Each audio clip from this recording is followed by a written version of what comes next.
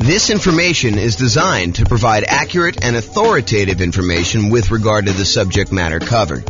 It is offered with the understanding that the presenters are not engaged in rendering legal, accounting, or other professional services. If legal advice or other expert advice is required, the services of a competent professional should be sought. Welcome to the Lancaster Real Estate Investing and Real Estate Financial Planning Podcast. Learn all about investing in real estate in Lancaster, California, with a combination of real estate financial planning and modeling with numbers specific to Lancaster, plus syndicated, more generalized recordings of live and pre-recorded real estate investing classes, not all of them specific to Lancaster. Be sure to stay tuned after the podcast for a message from our sponsors. Well, good afternoon and welcome, everyone. This is James Orr, and we are doing something brand new. I've never done this before. I've been watching these reaction videos where we have musicians listen to bands for the first time, and we get their kind of like natural, unscripted reaction to hearing some of these epic songs. And so I thought I would do something that I've never done before, and that is a chart reaction video from James. So I did look at these for the briefest amount of time beforehand, but I didn't really prepare anything written. So what I wanted to do is a housing starts reaction video. So these are charts. There's two charts that I'm going to go over, and it's going to be a relatively short video. I'm trying to get these kind of like podcast episodes down to about 15 minutes each, so we'll see how I do on this one. But this is Bill McBride from the calculatedriskblog.com. If you haven't seen his stuff, some really good data on there about the real estate market. And he shared an article from a housing economist, Tom Lawler, who I'm not super familiar with, but seems like a pretty smart guy from what the article said. And he had two images in there about housing starts. One of them was for single family homes, and the other one was for 5+ multi-unit. And so real estate investors that are interested in new construction or specifically like larger multifamily, 5+ units, kind of multifamily properties, you'll find these charts super interesting. And I think I'm going to talk a little bit about inventory. So I'll put the URL to the actual article with the two images in the show notes for you if you want to go look it up. And I'd recommend you check out Bill's blog for some additional content over time. But this is what I'm going to be going over. So here's chart number one. And chart number one, it's a chart going all the way back to 1969, all the way through to basically current time. And this is October of 2022 that we're recording this. And it came out, the post was sent to me today via email. And it is the new construction, housing starts, and completions. So it shows two lines on here, basically one showing how many new construction properties, 1-unit structures, so single family homes, were started, and then how many were completed. And the two different lines show you how many were started and how many were completed. So you can get a gauge of, if we're starting a whole bunch and then we have a little delay in when we complete them or what's exactly happening. In addition, on this particular chart, Bill McBride also points out any recessions we had. So the recessions are these vertical blue bands showing you when we entered recessions. And so the numbers are in thousands. So it started off in 1969. We had about, just eyeballing it there, about 900,000 new construction starts, and it is seasonally annual adjusted rolling average for these. So it kind of gives you an idea of what the past 12 months were for doing this. So in about January of 1969, we were doing about 900,000 new construction properties being started, and about 870,000 or so actual completions. And so the number of starts exceeded the number of completions. So we were basically we were starting more than we were delivering, if you kind of think about it that way. And then that started, in 1969, we started on a decline. And so we started to decline as we headed into a recession in about 1970 or so. And so at that point, the number of starts went slightly under the number of completions. So we started building fewer, and by we, I mean like the nation. So this is not just me. And I assume this is U.S., by the way. I don't know if it's true or not, but I believe this is the United States housing starts and completions. And so anyway, going into 1970, they were starting fewer than they were completing. So we had this kind of reversal as we entered that recession. And then there was a bottoming out, so, probably midway through 1970. And we started, starting more than we were actually completing. And so during the period from about 1970, midway through 1970, all the way up to a peak on about, what year is this or so, 1973 or so, we were starting a lot more than we were completing. And then we kind of tapered off. So in 1970, it kind of peaked out at about 1.3 million housing starts. And we were completing about 1.2 million. So we were kind of delayed a little bit getting these started. And then we started starting fewer until we kind of let the kind of market catch up and our completions kind of lag behind as we entered into the recession. So one of the interesting things to kind of point out about this chart so far is it looks like the new construction start tapering off before we enter a recession. So this is sort of a early warning sign that we're heading into some trouble. I mean, just from the data so far. And it's only like, one little crest to kind of give you an idea of that. But I have a feeling this trend is going to kind of go there. And it's not going to be universally true, but I think that you will see that it is sometimes mostly true. So anyway, we had this kind of peak of starts and then it lagged behind as we went through this recession, starting in about 1974, running through all the way through 74 into 75, where we are starting fewer than we are completing. And then we bottomed out again around, I don't know, whatever this is, 820,000 or so starts, about 800,000 completions. I'm sorry, 820,000 completions, about 800,000 starts. And then after the recession was kind of over, the blue band is kind of done, then we started to rise again from 1975. So 1975, we had a few good years here where the number of starts was increasing rapidly until we got over 1.4 million starts and the completions were lagging behind. But then around 1977 or so, we started to kind of as a stabilize a little bit around 1.45, 1.5 million starts. And the number of completions was under 1.4 that we were doing. And then eventually, about a year later, we were kind of hovering around that 1.45 million. We began starting less houses, and that was leading into another recession. In fact, there were two recessions. There was a 1980s one, and then there looked like a 1980 and a half, 1980 mid-year. So that we started another recession, second one. And so during those times, we had a slowing in the number of starts and a slowing in the number of completions that we got through. And we also dipped again as we entered that second one. So we kind of significantly reduced the number of starts we had back down to low 800,000. But then we jumped back up a little bit right before the recession to about, almost 900,000. But then we dove back down significantly as we entered in the second recession, about 1981 and a half, all the way down to 600,000 starts. So 600,000 starts was pretty low for the time, for looking back historically. We don't get lower than that again until we get to 2008.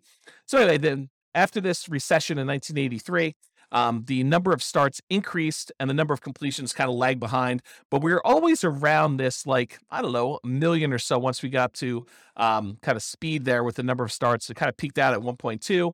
And then we had another recession in the 1990 mid-year or so, and we did kind of start coming down. This was a slower decline than we'd seen in the previous two. So we kind of started not building as much in 1987, and it slowly declined all the way through the end of that recession after 1991. And then from 1991, we were doing about 800,000 starts at about that point. And then from about 800,000 starts all the way up, it kind of grew. There was a little bit of a pullback in 1994, a little bit of a pullback again in 1996, a little bit of pullback in 2000, but we were always above this 1 million starts mark going to there. And we eventually peaked out in about 2006 or so, where we had about 1.7 million housing starts. Now, remember, this is 2007, right before we had this big real estate market crash. And some would argue that, there were signs of stuff going on there, but the builders were aware. I mean, they knew what was going on. They started doing less starts with their housing. And we saw a significant, precipitous drop from the about 1.7 million housing starts through the recession in 2008, 2009, where it bottomed out at about low 400,000. So we went from producing about 1.7 million to about 400,000 new construction starts. Now, at this point, I want to pause. And I want to tell you that if you just eyeball it, I haven't done any math on this, but if you just eyeball it, it looks like the average, there are definitely times significantly above, there are definitely times significantly below, but the average number of housing starts is about 1 million. Sometimes it's as low as, the 400,000 that we just kind of talked about, 600,000 back in 1982. But it's been as high as, 1.45. It's been as high, and that was in 1978, or as high as 1.7 million back in 2006. But overall, we've kind of hovered around this 1 million housing kind of points. And remember, this is going all the way back to 1970. Was the population of the United States lower or higher than it is now? It was lower. And so one might expect, a reasonable assumption might be that with an increasing population, we might need to build more housing, kind of replace the old stock that's being demolished or kind of getting removed from the circulation there, and also an increasing population there. So for a period of time, going from whatever this is, 2010, all the way through to about 2021. So about 11 years or so, we were significantly below that 1 million per year mark.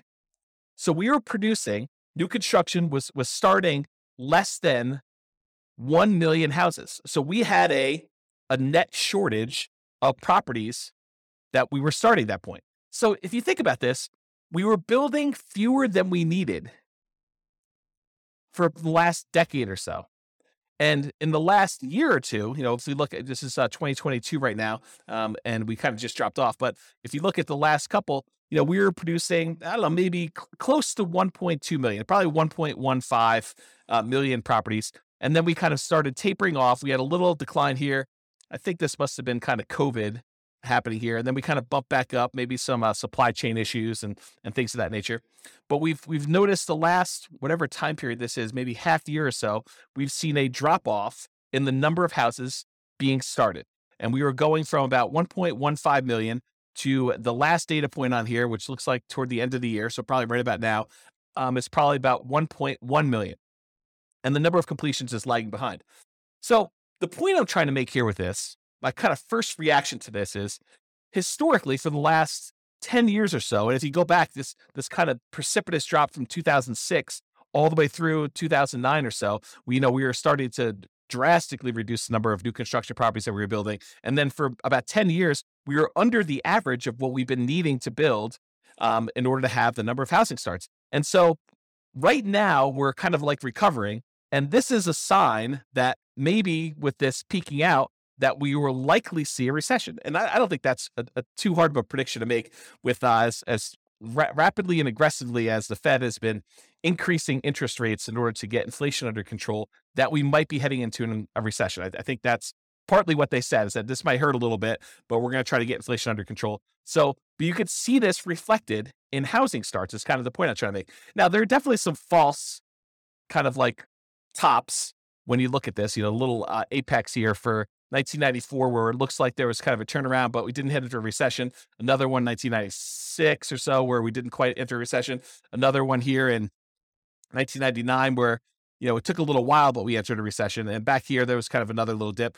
But overall, I would say there tends to be a pattern that when new construction starts to crest, where we're not doing as many starts anymore and we start producing less new houses than we did before, that is a early warning sign that we are heading into recession. I don't know if this is universally true. I'm just interpreting the map. This is my reaction to it. Okay, so that is all the single family homes, one unit structures rolling 12 months. Now let's take a look at the next one.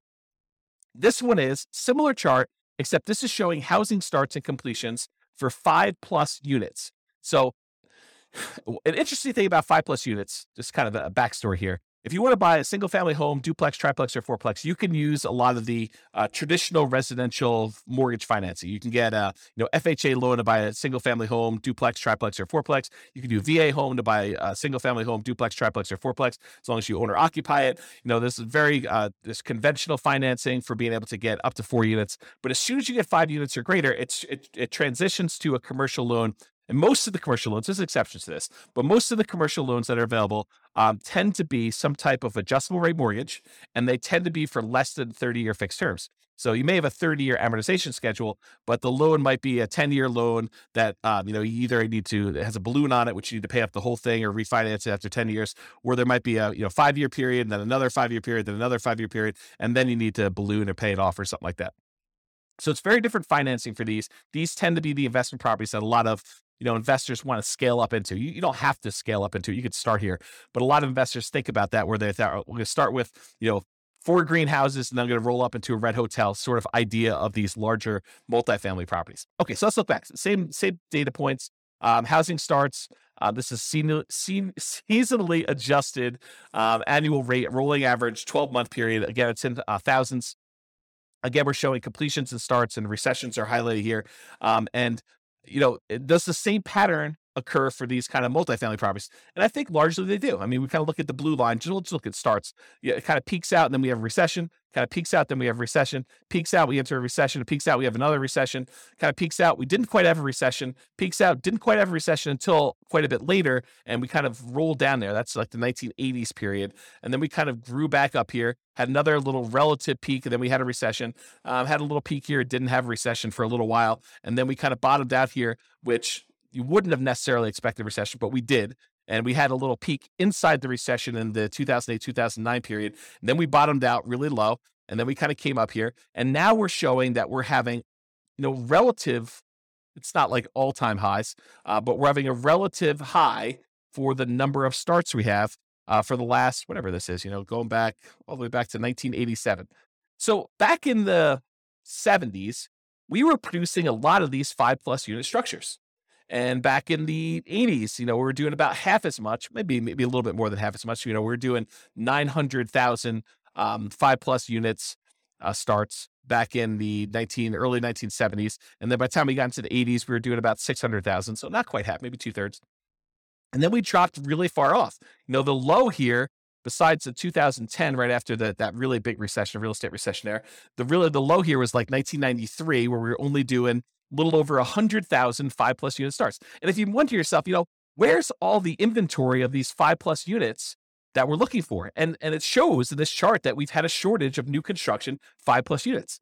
And so you could see, I don't know if I'm just eyeballing this for an average, the more recent time I'd say probably is in this 300,000-ish range. But if you go back and you look at all the way back to 1969 or so, I'd probably bump it up to be closer to this, 400, maybe 450,000. So to have these starts be at, just over 500,000, 520,000 or so right now for these 5+ units doesn't seem that high.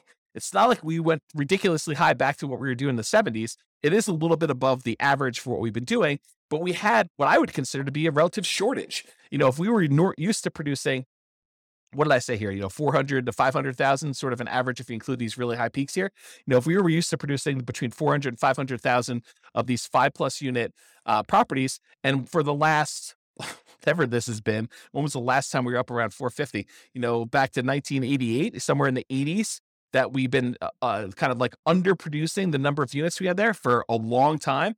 Well, we obviously have a shortage of these units that, people have wanted. I don't know if that's true, like economically, like if you go look at the number of sales that we had and seen the shortage, but it makes sense to me that if, we were able to support this volume back in the 70s, that we kind of are underproducing what we need here. And I'll tell you anecdotally, a lot of clients have been asking me for multifamily properties for a very long time, and we've not been able to find a good enough flow of properties that make sense for these clients to kind of consume. So maybe it is true in that way. Okay, so I guess what I was trying to point out here is we have a strong number of starts for this. So if you're looking for like newer type 5+ units, there's probably some inventory coming on, but the completions are lagging here. So that's all I have to say about that. I still went over time on this, but I hope that was helpful for those of you that were interested in learning about housing starts. This has been James Orr with the Real Estate Financial Planner. Bye-bye for now. With home prices up, mortgage interest rates up, and rents up, but not quite enough to counteract the higher prices and interest rates, cash flow on rental properties in Lancaster is harder than ever. Book a call with the Real Estate Financial Planner to apply our proprietary 88 strategies to improve cash flow on your rentals. See the show notes for a link to schedule your call and improve your cash flow today. If you're a real estate agent, lender, or professional in Lancaster that wants to help our real estate investor listeners, consider reaching out to learn about collaboration opportunities with this podcast. We'd love to add more value to our listeners by having you assist our investors buy, sell, and finance their real estate investments. See the show notes to schedule a call to discuss collaboration opportunities